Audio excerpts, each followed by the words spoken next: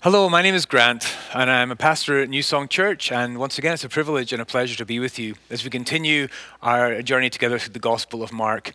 And a lot of people say that when you teach something, you learn a lot more even than the people that you're teaching. And this, for me, has been an incredible journey of discovery, actually rediscovery. I've really had a new, renewed sense of awe, not only in this gospel, but to the one to whom it points, which is the person of Jesus. This has been a crazy time. There's something about encountering Jesus in the midst of some very challenging circumstances that is so fruitful and nourishing, I think, for me, and I hope it has been for you also. We're in all sorts of crazy times still. We continue. We're looking at how we can move into maybe a time where we can have some more in-person gatherings, and that's really exciting. But in many ways, we're still in a very unique situation. And for a year, many of our rhythms of life have changed. There's been some really hard things, negative consequences from that, but also there's been some kind of positive things. And for me, one of these things is that I think I've had a little more time to do something that I really love to do, and that is to read books. My family will tell you I generally have piles of 6 to 10 books in numerous places around the house that I'm just kind of dipping into. Then when one catches my attention, I'll just like dive in and finish it. And one kind of book that I really, really love when I'm not looking at books about theology or whatever, I really try to read fictional books as well. It's really healthy, I think, and for many parts of life. But what I really love are mystery stories. Mystery is very compelling to me.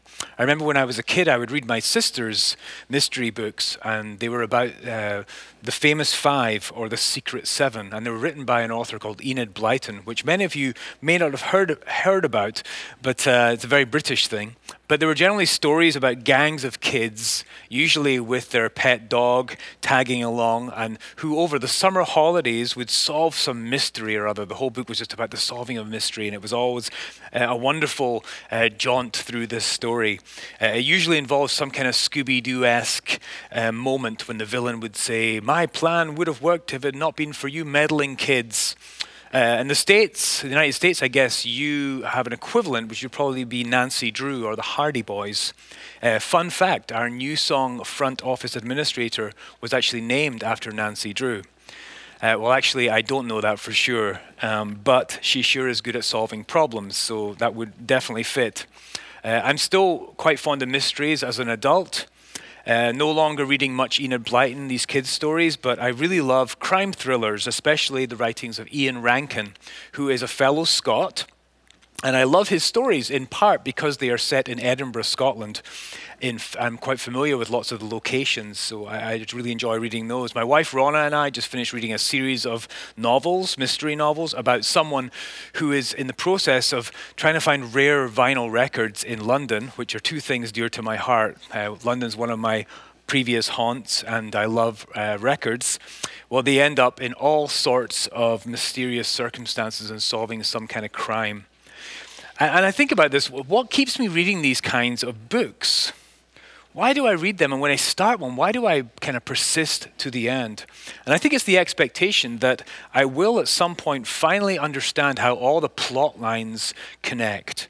And if the writer has done a good job, the surprise will remain a mystery until the very last pages of the book. It's quite an experience, and I really enjoy that journey.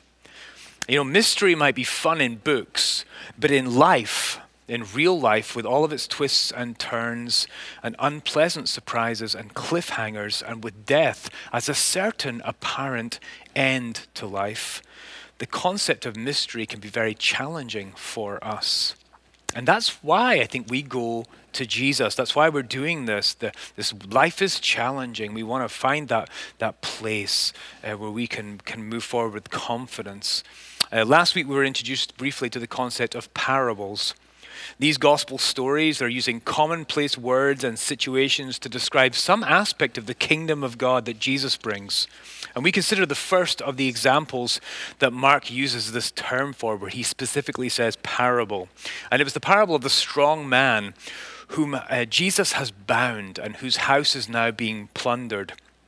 And we decided that that this is about the kingdom of God, and it's eroding the powers of darkness. And this has been happening by means of the person and ministry, the presence and power of Jesus. And now this subversive action against the powers of darkness is being taken up by the people whom Jesus is calling to follow him, the 12 disciples, and also a diverse crowd of others. And actually, we've already covered 3 parables so far that Mark has shared that were all grouped together. They were the bridegroom's guests, if you remember that, the unshrunk cloth, a patch on new clothing, and the new wine. And they slipped in somewhat unannounced up to this point. They were not called parables, they just simply were shared. But now Mark makes this form of Jesus' teaching explicit to us. He talks about parables. And there are 6 more to come up in the next weeks to come as we continue in Mark. And these parables have a lot to do with the concept of mystery. In fact, they are, in essence, somewhat mysterious, and that is often what we find most challenging and troubling about them. And in fact, the text that we're going to explore today even contains these words right in the middle. It's in verse 11 of chapter 4, the mystery of the kingdom of God. So this week we're engaging with a large parable that is fairly well known, perhaps, at least by people who've been connected with the church, with the Christian tradition for a large part of their lives. And it's the parable of the sower scattering seed across the ground. But many people, whether very churchish or very non-churchish, I made those words up, will probably be familiar with one of the sayings of Jesus contained in the story. You may have heard this, even if you don't really know the story. And it's in verse 9 where Jesus said, "Whoever has ears, let them hear."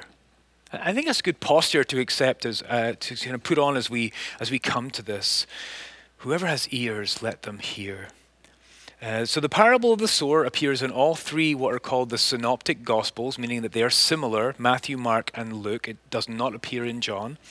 And there are 3 sections to Mark's telling of this parable, this telling of Jesus sharing this story. The first section is just simply the parable itself. So let's read that to start with. It's in Mark chapter 4, verses 1 through 9. And Mark writes, "Again Jesus began to teach by the lake. The crowd that gathered around him was so large that he got into a boat and sat in it out on the lake, while all the people were along the shore at the water's edge. He taught them many things by parables, and in his teaching said, 'Listen, a farmer went out to sow his seed. As he was scattering the seed, some fell along the path, and the birds came and ate it up. Some fell on rocky places, where it did not have much soil. It sprang up quickly because the soil was shallow, but when the sun came up, the plants were scorched and they withered because they had no root. Other seed fell among thorns, which grew up and choked the plants, so that they did not bear grain. Still other seed fell on good soil. It came up, grew, and produced a crop, some multiplying 30, some 60, some 100 times.' And then Jesus said, 'Whoever has ears to hear, let them hear.'" So in this parable, this story, we have 4 types of soil mentioned. We have got a seed that is sown, and we have 4 outcomes for the seed that lands on the ground. Jesus says that some of the seed fell along the path and was eaten by birds. Some fell on rocky places. It quickly sprang up, but there was no root. The sun came out, it scorched it, the plants withered. The third situation is that the seed fell among thorns. The seedlings were choked by thorny plants, and therefore the grain was bad. It did not bear grain. And the last one, it fell on good soil. Jesus said that it came up and it grew and produced an abundant harvest. At this point in Mark's gospel, you could be forgiven for thinking that you had stumbled into a meeting of the FFA, which is the Future Farmers of America, or perhaps a meeting of the local chapter of Farmers Only Singles Club. Farming? What has any of this got to do with God? In fact, it seems like, according to Mark, this and other such parables formed the entire content of his teaching that day to this huge crowd.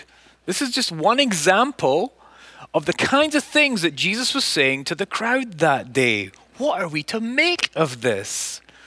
Does it perhaps seem like a missed opportunity that Jesus had to share some clear truth with this huge crowd of people who are assembled. They have gathered for a reason. And the reason they have gathered is clearly because Jesus was there and that they had heard things about him. Many people were attracted to his power, his authority, his healings, his exorcisms, perhaps even his really clever, subtle ways of answering the questions and accusations of the religious leaders.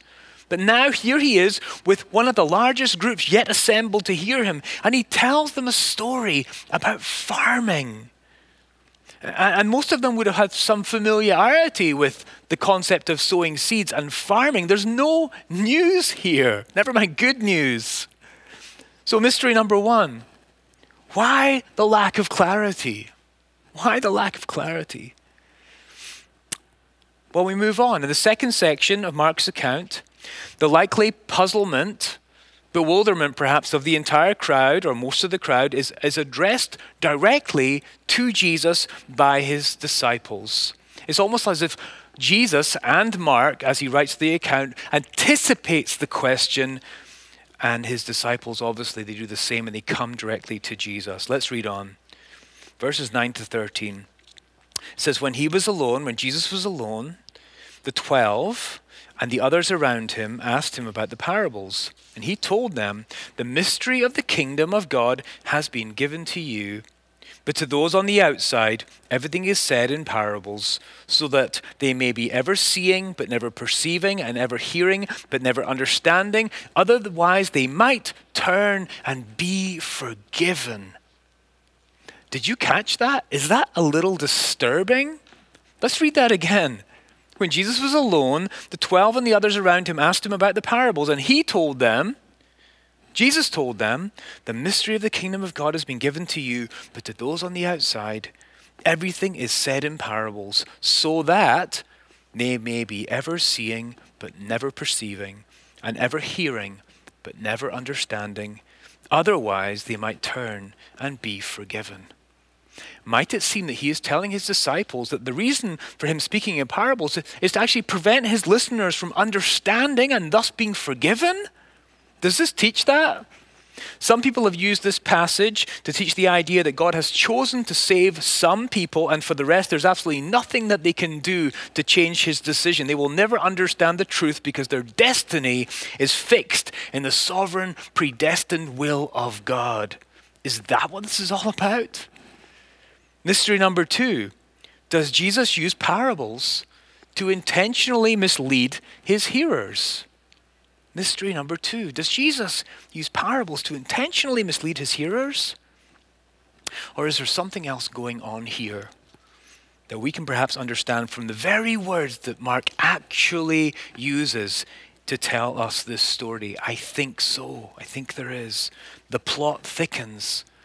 Let's read the next and last of these three sections, because I think now we're going to gain some sense of what's going on here. Because Jesus, in this one instance out of all of the parables, the 9 or so parables in Mark, he explains the meaning of this parable to his disciples. And this is the only time we get to listen to this and sort of peer in and look in and see this aspect of Jesus' ministry. That's quite exciting and super helpful when it comes to working out how to approach not just this parable, but all the others. And also in this introduction to parables, we might discover something about the life of a disciple. This is definitely part of the key that unlocks the mystery. So Jesus replies to the questions of his disciples. Verses 13 to 20. Then Jesus said to them, in answer to their question, don't you understand this parable? How then will you understand any parable? The farmer sows the word. Some people are like seed along the path where the word is sown. As soon as they hear it, Satan comes and takes away the word that was sown in them. Him again, that character.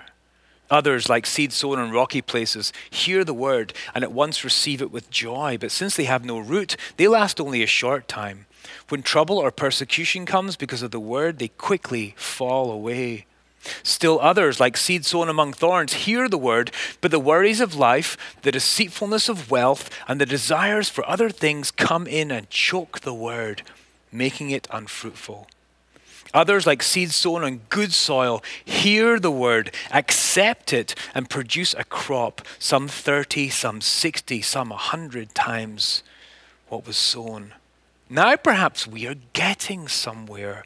For this smaller audience, and it may well have been many more people than just simply the 12 disciples whose names we know. We know there were at least some more than the 12 because Mark tells us that, but it could have been quite a group. Jesus introduces now into the story a few additional insights that were not given in the first telling of the parable. The first thing is the seed apparently is the word of God, the word.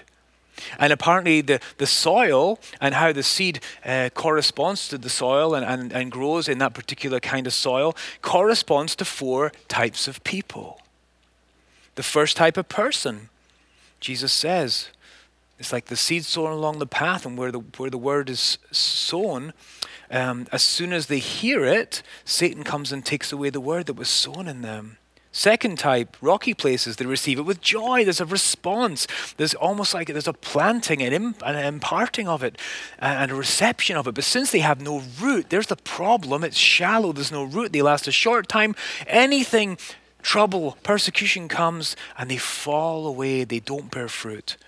The third type of person it goes among thorns, and the thorns seem to represent just the worries of life and issues with money and desire for other things, and it chokes the word. The seed is choked out and it does not produce fruit. The fourth type of person is sown is into good soil, and where it is accepted, the soil receives the seed and it produces a crop of different kind of amounts, but an abundant crop. All 4 hear the word. Notice that. All 4 hear the word. All 4. But only one experiences fruitfulness that leads, growth that leads to fruitfulness. And for the others, for all the other 3, something interrupts the process of growth. So what is going on here? What is the mystery of the kingdom? What are we to make of Jesus' strange words about those who hear yet fail to perceive, those who see and fail to understand? What do we make for the fact that Jesus is sharing now most of his teaching in what we know now as parables, and they're hard to understand? Well, Jesus in the central section quotes from the prophet Isaiah, and this is very illuminating. If you look back in Isaiah, it's in chapter 6. And it's when Isaiah is first called to be a prophet in the very first place. And he's in the temple and he becomes so aware of the broken nature of his community. But God calls him to go and speak to them. And this is a direct quote that Jesus does from the prophet Isaiah. That they may be ever seeing but never perceiving, and ever hearing but never understanding. Otherwise they might turn and be forgiven. This is one of the very first judgments that God pronounces on his people there in that time, as he calls Isaiah to prophesy to them, to call them to repentance.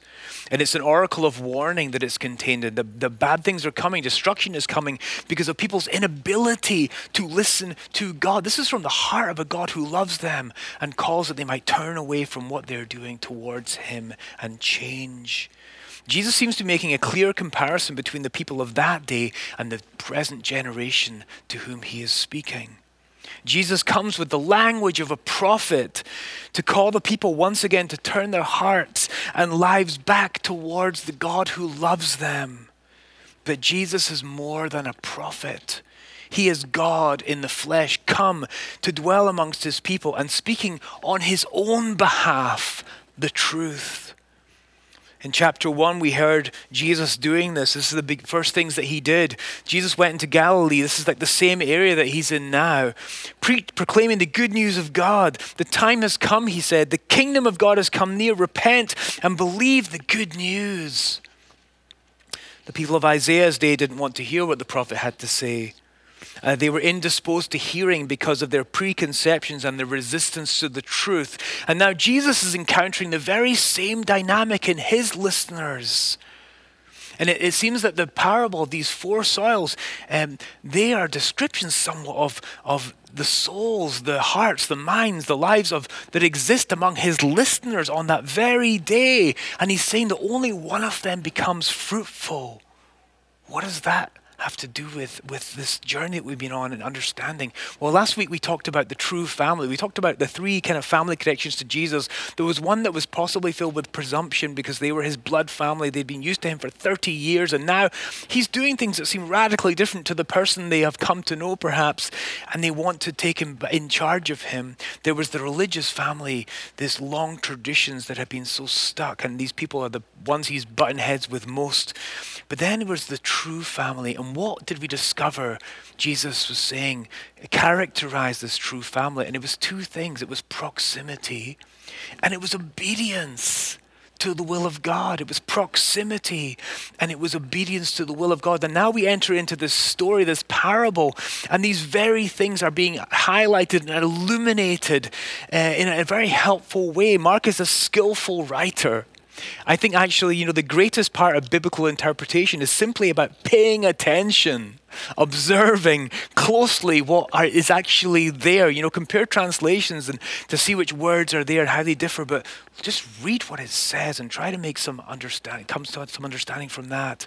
And notice this, okay, so the first parable, it was difficult to understand. It was sort of a dialogue about farming. But notice this. That word, that parable is sandwiched between two clear commands. Jesus begins and then he ends. And we can focus on the contents in the middle and get kind of confused. But there are two things that are completely clear in what Jesus said. And it's the thing at the beginning and the thing at the end of the parable. And it says this in Mark chapter 4. He taught them many things by parables, and in his teaching said, listen. First thing he said, listen. And then he tells the parable. And then right after the parable, then Jesus said, whoever has ears to hear, let them hear. Listen. Whoever has ears to hear, let them hear. What is happening here? Well, there's these two commands. Starts with a command, ends with a command. And it seems that what happens in the middle has this incredible effect of somewhat highlighting the divisions that are already starting to occur within the people who are listening to Jesus. And actually the telling of the parable and how people respond to it in terms of proximity to Jesus and obedience, taking what he says as something truthful to be obeyed and following it, will actually determine whether people will move closer to or further away from him. And so it's amazing. The second part, what do we see? We see the disciples, they stick around. The disciples don't leave. Something has caught their attention. They stay with Jesus and they do exactly what he asked them to do, which firstly is listen. And for whoever has ears to hear, let them hear. And so what does it say? It says in verse 9, when he was alone, the 12 and the others around him asked him about the parables. There's a difference there. It seems that many people were like, it's confusing, don't get it. Off to better and greater things. But the 12, when he was alone, they purposely, intentionally seek him out to ask, what is this about, Jesus? And what does he say when they come and ask him? Immediately he says to them, the mystery of the kingdom of God has been given to you. And then he proceeds to tell them more about the parable. This is an incredible dynamic. And I'm thinking to myself as I understand this, and there's many ideas about what the mystery of the kingdom of God might be, but I am feeling quite confident in that it might, at least in part, be this one. That this mystery would be that those who would ask, who would seek, who would knock, will receive and find and have the door opened to them. And that is the process. This is the mystery of the kingdom of God. That those who hear, those who seek to be in proximation to Jesus and who will obey what they hear will be moving forwards in understanding. Just this smaller audience that heard the second part of the parable because they stuck around and they asked the questions. Another clue about what we might understand from this is something that is quite the opposite of the idea that Jesus is being intentionally elusive, like he's trying to trick people or cause people not to get it. He's being like really obtuse and difficult by telling this story, sharing the story about farming. But here's the thing, does the story of the sower and scattering the seeds strike you perhaps as being a bit odd? And quite a few people have pointed this out in various commentaries that I have read.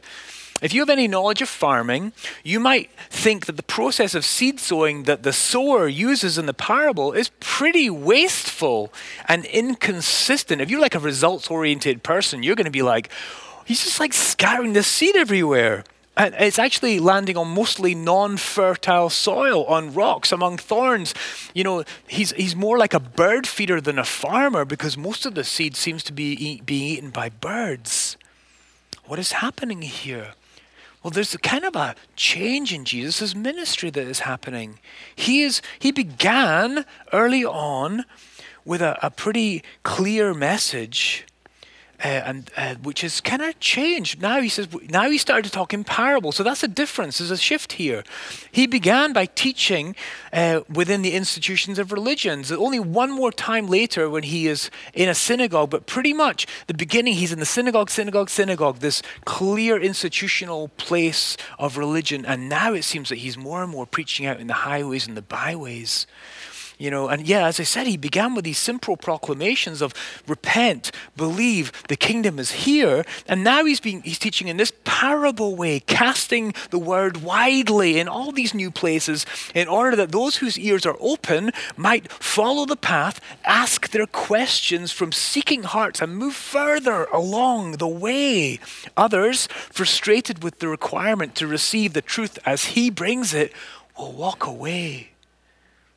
And what's amazing, he's about to send out, we're going to read soon that he's going to send his disciples out, those people who are now being taught in these parables, this kind of seeking, knocking, asking process. He's going to send them out to start doing again what phase one was. They're going to be sent into all the places with the message, repent, the kingdom of God is here.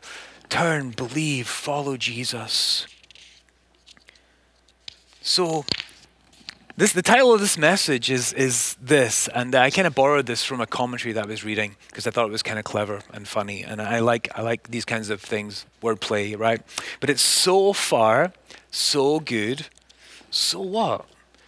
And that really fits, The seed is good. It's the word. The word is being sown, and the seed is being sown far, wide, far.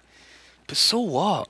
What about now? What does this tell us right now? What should we pay attention to here?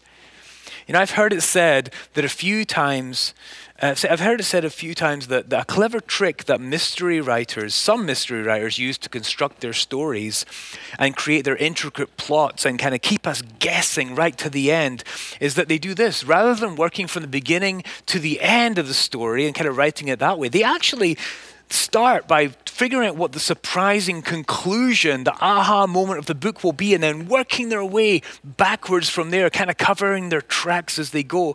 And this really fits with this concept of parables and the mystery, and even the mystery of walking with Jesus into the future that is somewhat unknown. And really, here's the thing, it's the kingdom of God. Jesus came to talk about the kingdom, and Jesus is going to bring the kingdom, and it is the perfect conclusion to the story of all creation. It's hinted at in the outcome of the seed on good soil. There's this amazing kind of kingdom coming moment where he talks about the seed sown in good soil. The word is heard, it's accepted, it produces a crop 30, 60, 100 times what was sown. That is resonant with this sense of harvest and fruitfulness. And so where do we fit in with this? Well, clearly I think we're called to bear fruit. We're to be fruitful people. Our lives are to be fruitful. How do we do that? Well, first thing is we seek to live as disciples should live. We want to be doing all that we can, first of all, to be in proximation to Jesus. We want to spend time with him as this true family. So we want to be close to Jesus in an ongoing and regular manner. But secondly, also that means we're going to be close to his people. And next also, we want to be obedient to his word. This is key, to be obedient. You know, this was a fresh word to the assembled crowd. I don't think Jesus sat in a study and wrote this parable out. He was speaking truth from his heart to theirs. And I really believe that Jesus still does this today. That Jesus casts the word far and wide into every nook and cranny of human existence. So therefore, every situation, even every apparently mundane daily task or experience, is an opportunity to encounter the seed that is the word of God. And not just sermons or Bible reading. By the power of the Holy Spirit, we commune. We have the ability to commune with Jesus every day in all circumstances. So I think we can have confidence that the word is present, that the word is here. And we can do a really good job by getting into the word of God, into the Bible, into scripture, and hearing that kind of thing and reading that and meditating upon it to really be sure that we're receiving a healthy dose. Like you take your vitamins wherever you do every day to receive that nourishment that your soul needs to continue to grow. And you're going to have questions. You're going to have mysteries. You'd be like, I don't understand this. How does this, what I've read, fit with this that I'm experiencing? And the whole point is that I'm staying with you, Jesus. I'm going to keep asking my questions. I'm going to keep knocking, seeking, asking, because you say I'll receive and I will find and the door will be open to me. So we can have confidence that we are receiving direction from God. And just because we don't quite understand it in the moment, it doesn't mean that we failed to hear from God. Because he loves us and he is the one who communicates. I love this quote, Anselm of Canterbury, who lived from 1033 to 1109. That's a long time ago. One of the greatest things I've heard that describes the spiritual life and the life of a disciple, and it's this, that what it involves is faith seeking understanding. Faith seeking understanding. I have come to a faith in Jesus.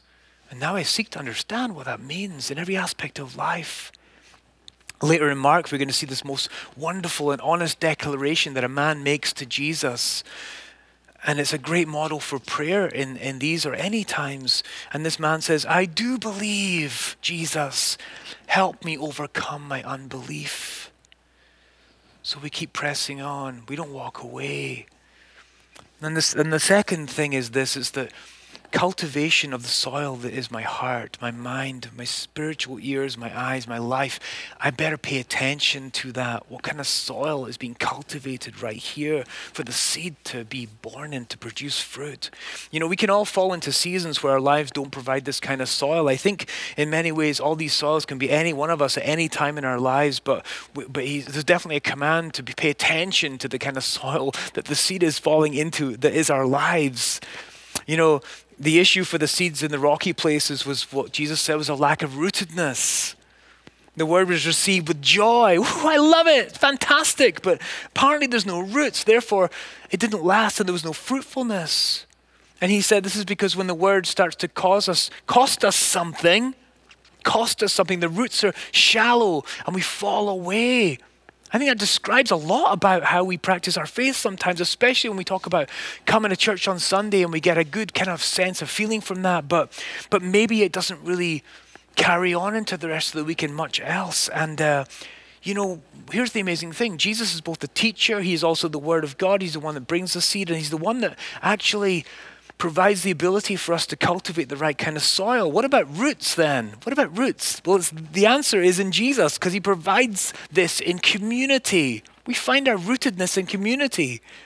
Our rootedness consists of a common story, a common history, a common purpose, and a common future, life together. I think that's where we find our roots. We're not going to be quite so likely to have a joyful experience then fall away, because there's consistent fellowship and community that we have to work at, because it's not easy. The second thing, when the issue for some of the seeds was the thorns. All the worries of life, he says, the deceitfulness of wealth, the desire for other things. Jesus, once again, is sufficient for this because he will give you all that you need. He is sufficient. We don't need to be anxious about these things. And once again, in the context of a community, we are supposed to be sharing that which we have so that no one is left completely in that place of devastating lack. We live out of a feeling of abundance with a generous God. Therefore, we are generous people, not out of a position of scarcity and clinging to what we have. It's all found in Jesus as his disciples seek to be close to him and to obey him. You know, today is Palm Sunday. We haven't mentioned that yet, at least in this message, because we're not actually going to get to Mark's telling of the Palm Sunday story until chapter 11 when Jesus comes into Jerusalem.